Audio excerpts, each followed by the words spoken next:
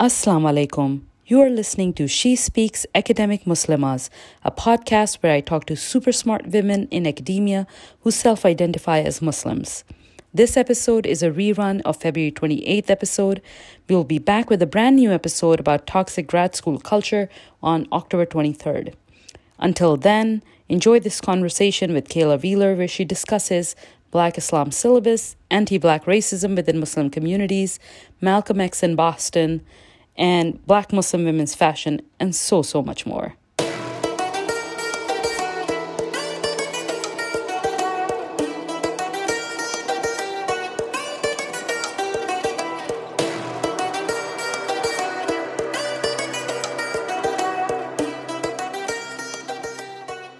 Assalamu alaikum, listeners. You're listening to She Speaks Academic Muslimas, a podcast centered on giving a platform to Muslim women in academia.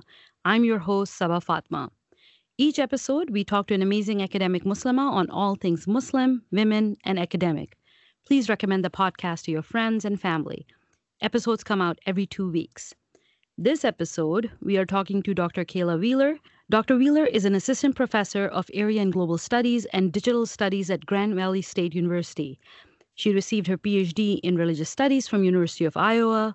She also has a master's in Religious Studies from University of Iowa, an MA in Islam in the West from Queen Mary University of London, and an MA in Bioethics from Case Western Reserve University. Assalamu alaikum, Kayla.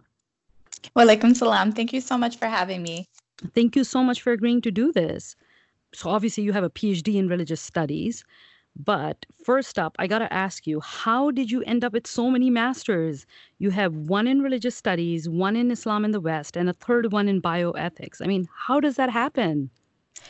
It's a really random story. Like most first-gen students, I started off undergrad as a pre-med major and quickly realized that I was not good at math, and as much as I like science, I could not make it through organic chemistry. So for me, bioethics was like kind of a marriage of my interest in religion, but then also getting the medical side. And as I was doing bioethics, I did a clinical ethics program. So I got to shadow doctors and healthcare professionals. And I got to meet so many different Muslim patients throughout the world. I became more and more interested in just learning how people practice and experience Islam differently. So that led me to Queen Mary. I always wanted to live abroad. And it was a great program, a history program where we got to focus on contemporary topics, and then back to the Midwest where I'm originally from for my degrees at Iowa. Wow. That is an amazing journey to be through. I mean, wonderful life experiences to accumulate.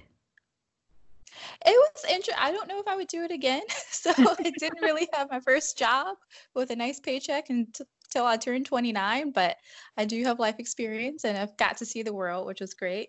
Yeah, that is pretty amazing.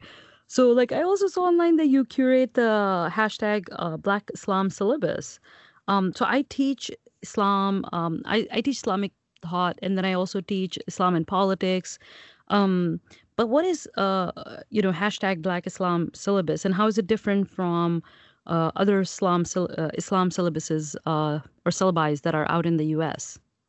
Yeah, so the Black Islam syllabus is something I started in December 2015, and was inspired by Professor Najeeba Saeed and the Muslim Arc, which is a nonprofit organization that deals with community discussions internally with Muslims about combating anti-Black racism and xenophobia and other things.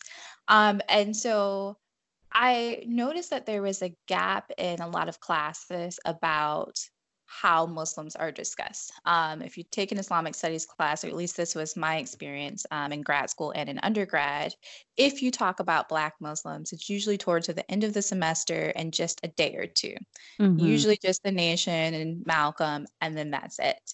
And doing my own research and taking my qualifying exams, so proving that I was a good scholar in my doctoral program, I noticed how central Black Muslims have always been to the story of Islam, but that wasn't being reflected in the classroom. And to be honest, with a lot of scholarship. So for me, it was a way to highlight what people had been doing since the very beginning. So looking at the history of Black Muslims, both on the African continent as well as throughout the world, as well as their contributions to Islam. So I think it's up to like 35 pages now. I'm in the second stage of the project. I'm working to slowly build a website that's a bit more user friendly and accessible. So inshallah, that will be done over the summer, and Wow. we'll launch that. Yeah, that is so true what you're saying about the kind of syllabi that we do teach, or the ones that I have seen, that it becomes a footnote when the African American experience or the Black experience is central to Islam in America and on the African subcontinent. So I think a lot of people don't realize. My students are shocked when I say that the largest ethnic/racial category of Muslims in America are actually Black Muslims. And Hmm. uh, yeah, they're always surprised by that. And I'm always surprised that they're surprised by that. Has that been your experience when you talk about the centrality of the Black experience to Islam in America? Are people surprised by that placement? I think they're surprised, but I think they're also surprised to hear about the influence that Muslims just in Black Muslims in general have had on the history of Islam. Like if we look at Bilal, Yeah. and is being one of the companions, we seem to kind of see Black Islam as being a more recent thing. Mhm. And I think it's great to talk about the United States and what Black American Muslims have done, but there have been Muslims who were Black or of African descent since the 600s. And I think a lot of that decentering Blackness, part of it has to do with anti-Black racism, viewing what Black people do as not normal or not normative, and wanting to create this one unified, singular image of what Islam is and should be. But I mean, just in the United States, there's no way you can listen to music like rap or jazz or blues and not hear a Black Muslim influence. Right. So I mean, okay, I know I'm kind of jumping around, but a couple of things you said there kind of struck out. First, our listeners may not know who Bilal is or Hazrat Bilal was. He was a companion of the Prophet, and the Prophet chose him to say the first public call to prayers in Medina, which was the city that the Prophet had migrated to and established as something central within Islam. And Bilal was the person chosen to call Muslims towards prayer. So, and then also I myself am a Shia, and amongst Shias we have imams, and many of the imams married women from the African continent. And recently has there been a more open discussion of that, or what does that mean in terms of what does it mean for us as Shias in America to explore that history, as opposed to like sort of like again have it as a footnote. So that was one thing that just struck out to me. But then also you said that oftentimes people when they think of what is normative Islam, or what is like this unified understanding of Islam, they are not thinking they're not thinking Black Muslim Americans. Why do you think that is? I will honestly just chalk it up to anti-Black racism, but it also has to do a lot with what you see in the media. If you ask a person what is the first image of a Muslim that comes to their mind, it's usually going to be a brown person. If it's a man, it's someone with a beard. If it's a woman, it's going to be someone with a Black abaya or niqab on. So the media as well as academia plays an important role in creating these images, but they also have a responsibility of pushing back against some of those images. And so I see fashion as being a great space where that's happening, both at the local level, what I study, the history of Black Muslim fashion in the United States, but you're also seeing it at a more national and international level with Black Muslim models like Halima Aden getting onto the scene and challenging what it means to be Muslim. in the 21st century. Right. I do think that there's a sense of moral righteousness sometimes amongst immigrant communities. And I mean, you can correct me if I'm wrong. I'm overgeneralizing, but I do sometimes encounter like a self of moral righteousness about who owns Islam. Hmm. And somehow immigrant communities have this sense of ownership over Islam, as opposed to deferring to Black Muslims who've always been part of the American fabric. And I've always found that indicative of, yeah, anti-Black racism, for sure. So yeah, so I mean, speaking of Black Muslims in America, or influential Black Muslims in America, I saw that one of your projects, was about retracing the steps of Malcolm X in Boston. So we're recording this interview on February 21st, 2020. So today is like exactly 55 years ago, Malcolm X was assassinated. And Malcolm X, he is an incredibly influential figure, both within American history, but also within Muslim communities. I think he was able to articulate the plight in terms that were clear as day. Like there was no mistaking in what the plight was. He also drew connections between the struggles within the global South and the African American struggles within this country. I think that was, and he was also critical of capitalism itself as well. So why did you decide to do this project where you were retracing the steps of Malcolm X's life? So it had a lot to do with where I was at the time in my life. Before I moved to Grand Rapids, where I live and teach, I lived in Boston, in Cambridge, right? Like I could literally walk to Boston though. And I was so interested in learning about where I was living and the Black communities that were there as I was there, but before. And I noticed how central Roxbury was. It's a neighborhood, a Black neighborhood, just a few miles away from the downtown Boston area, how central it was to the East Coast culture, but also how central it was to the story of Black religion in the United States. And it's where Malcolm X lived as a child. And so I wanted to trace out his life there, partly because of how we remember Malcolm is so much centered on Harlem. And I think that's important, but I think it's important for us to understand how spread out Islam is in the United States, especially Black Islam. Mm-hmm. And for me, as I was doing this, I actually discovered that he has a childhood home there. He lived there with his older sister, Ella Little Collins, and is actually the last standing home from his childhood. All of the other places have been razed. This one is still standing there. So I wanted to talk about that, but also talk about the changes that were happening in Roxbury and the greater Boston areas. Many of the places that Malcolm frequented and were important to his political or religious development no longer exist. And a lot of that has to do with gentrification or quote unquote urban renewal, and the role that universities in Boston have played in gentrifying Black neighborhoods and erasing Black history and culture. So I saw that part of the project is also available online as well, for people to see. Could you talk a little bit about that?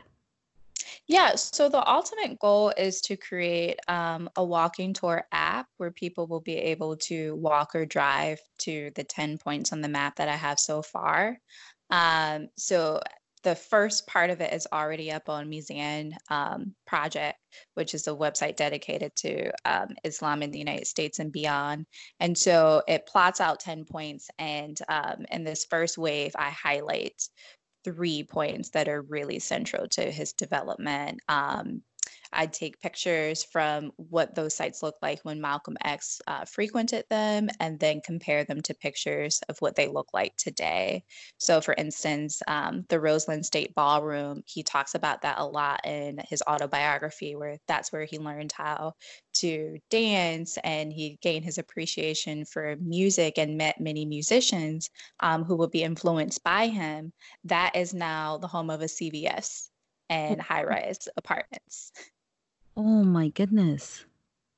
Wow. Yeah. I mean, that would be, I think, yeah, putting that in a app form where people can actually experience that gentrification for themselves and see the importance of the land that they're walking on would be amazing. So that's you said part of it is mizanproject.org, correct?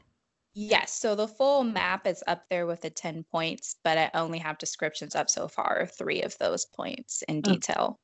Excellent, excellent. So, your main project currently is on Black Muslim women's fashion in particular. But this is just me personally. I grew up not very feminine, and then I sort of, after I became more well versed in feminist literature, I realized that I had sort of internalized forms of sexism within myself. But when I was growing up, I kind of took pride in not being feminine. So fashion for me, I thought it was something that only vain people are concerned with, and that if just are, you should just be about the mind, right? So, how did you become interested in fashion as an academic research enterprise? That's a really good question. I think for me, it comes from personal experience. Being Black in the Midwest, fashion is a huge deal. We have a thing in our family, we call ourselves Doing a Julia, which is after my great grandmother, who was always dressed to the nines, no matter where she went. And that's something that all of the women in our family have embraced and embodied. So you can't necessarily control your circumstances, whether that's like racism or sexism, but you can control how good you look. Mhm. And that's something that I see a lot in Black Muslim communities, this idea that you should always look your best because it says something not only about you, but it says something about your community. And when I first started doing this research about like 7 or 8 years ago, I would get little scoffs and side eyes from academics saying this wasn't a real area of study. But that's slowly been changing as more scholars have written pieces. So Liz Bukhar has an amazing book called Pious Fashion. Suad Abdul Kabir has a book called Muslim Cool that looks at the history of hip hop and race in the United States, and she talks about fashion there. And what becomes very clear is that fashion is central for both self-identification, but also group unity. And for Muslims, it's a real place where you see a battle over authenticity. So, what does it mean to be a good Muslim? That Yeah. usually means to look a certain way, and that way is often Arabized. Right, right. So I wanted to ask you about that. Like, what is this understanding of Islamic femininity that we even have?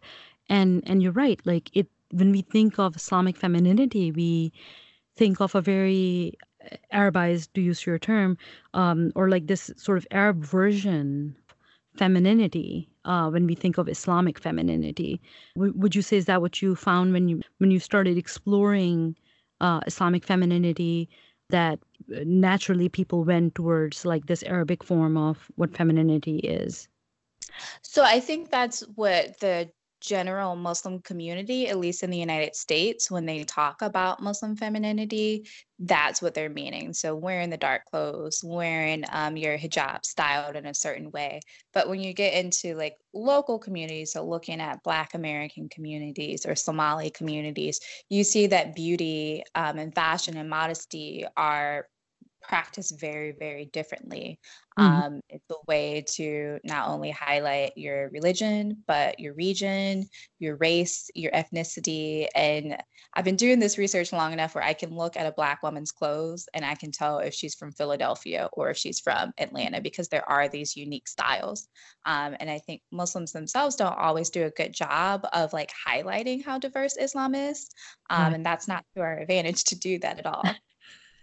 Yeah, I mean, actually, right before this, I had a student interviewing me, and she kept about something for a school, like for a class project, because I think, one of the few Muslim people on campus, and a lot of students for their class projects have to interview me, I guess. And she kept asking me, in Islam, for example, she was like, what does gender dynamic look like in Islam? And I kept trying to explain to her there is no one monolithic Islam per se. Even within one socioeconomic status, one ethnicity, one race, like even like if you get super specific, you will see variations of what gender dynamics might look like within different households. And I think, yeah, I mean, people don't realize that Muslim communities are, and beyond the cliche of like, oh, Muslims are not a monolithic group, there's just there's so much specificity within different communities of what to be Muslim looks like. For example, I myself am Pakistani, and so when we have our religious functions and women dress up, they're dressing up, and our community is mostly Pakistani slash Indian, some Indians, but mostly Pakistani. But even within that small Pakistani community, people dress up according to the region of Pakistan that they came from. And Hmm. that's so difficult to explain to somebody that the style of dress might look the same, but it's drastically different depending on which region of Pakistan you bought your dress from. And not just region, age, marital status, like all these things, but we're just looking for the one thing, like, what does your scarf look like? So true, man. When you say that Black Muslim women challenge this hegemonic understanding of Islamic femininity, what do you have in mind? Well, so I have in mind with first of all their rationales for dressing. Is many women I talk to will definitely say, it's what God commands. Give you passages from the Quran, although there are very few that specifically talk about women's dress.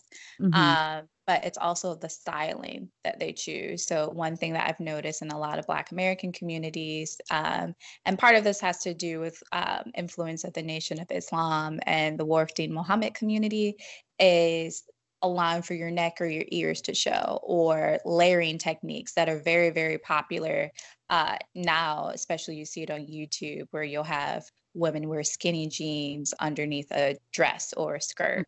Hmm. So it's about recognizing the need to create a unique and authentic aesthetic for this time and place. So drawing from an African heritage and a Black American heritage and an American heritage to create something new, and recognizing you don't have to go and follow what other people are doing just because they might be originally from a place that's closer to Mecca or Medina than Black Americans are. So allowing Black people's creativity to flow and really challenge the narrow readings of the Quran and Hadith that don't actually give that much detail about how a woman should dress.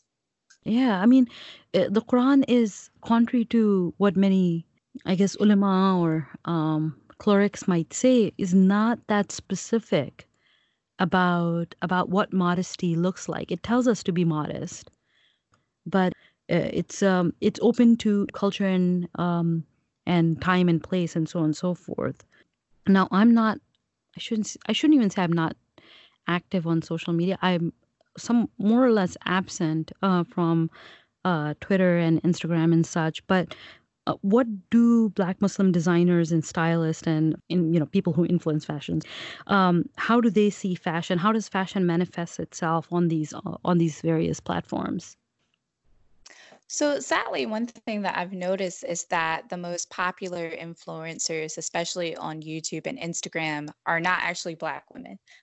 They're non-Black women who appropriate Black aesthetics. So whether that's the scarf styles they wear, like the bun or the side kind of ponytail scarf, or even the layering techniques they use for their clothes.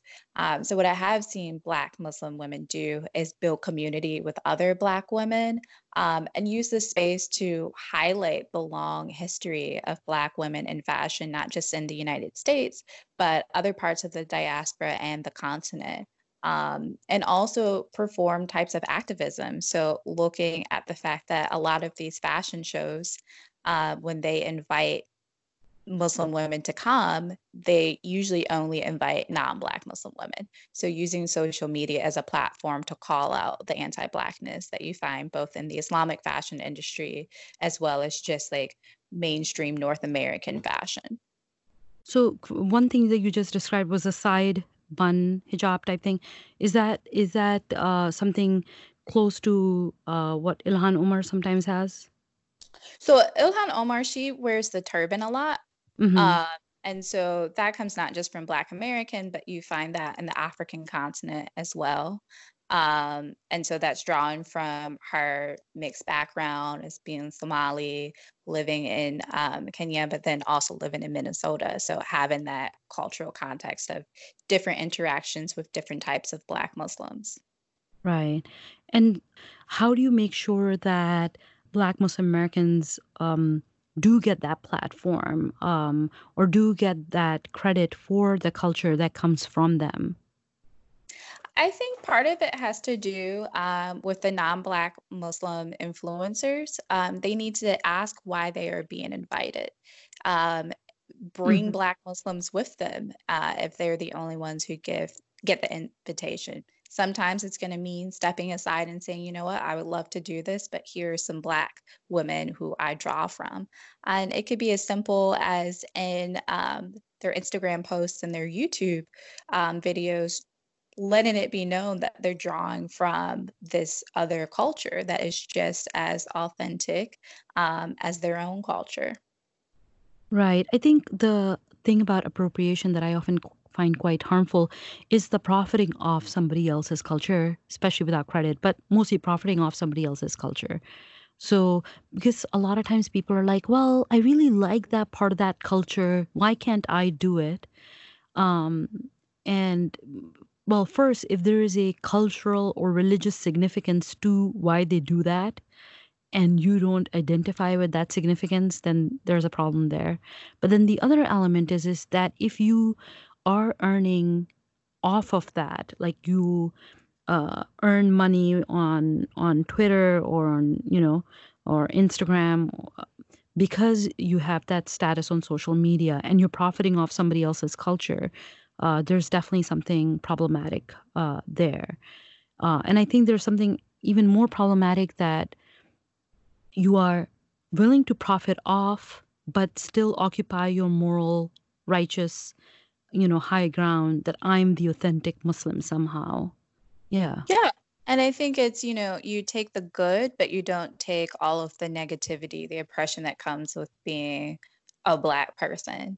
Right. Uh, so there's not a history of understanding why Black people might have created these stress practices in the first place. And I've seen a few non-Black Muslim influencers, they'll talk about how they don't want to look too Muslim one day, so they'll wear a turban. Oh, And wow. through wearing a turban, they face less Islamophobia because they're light skinned and they can pass as white. Where there's no, I don't know, at least not publicly, they're not recognizing the privilege of being able to turn on and turn off your otherness.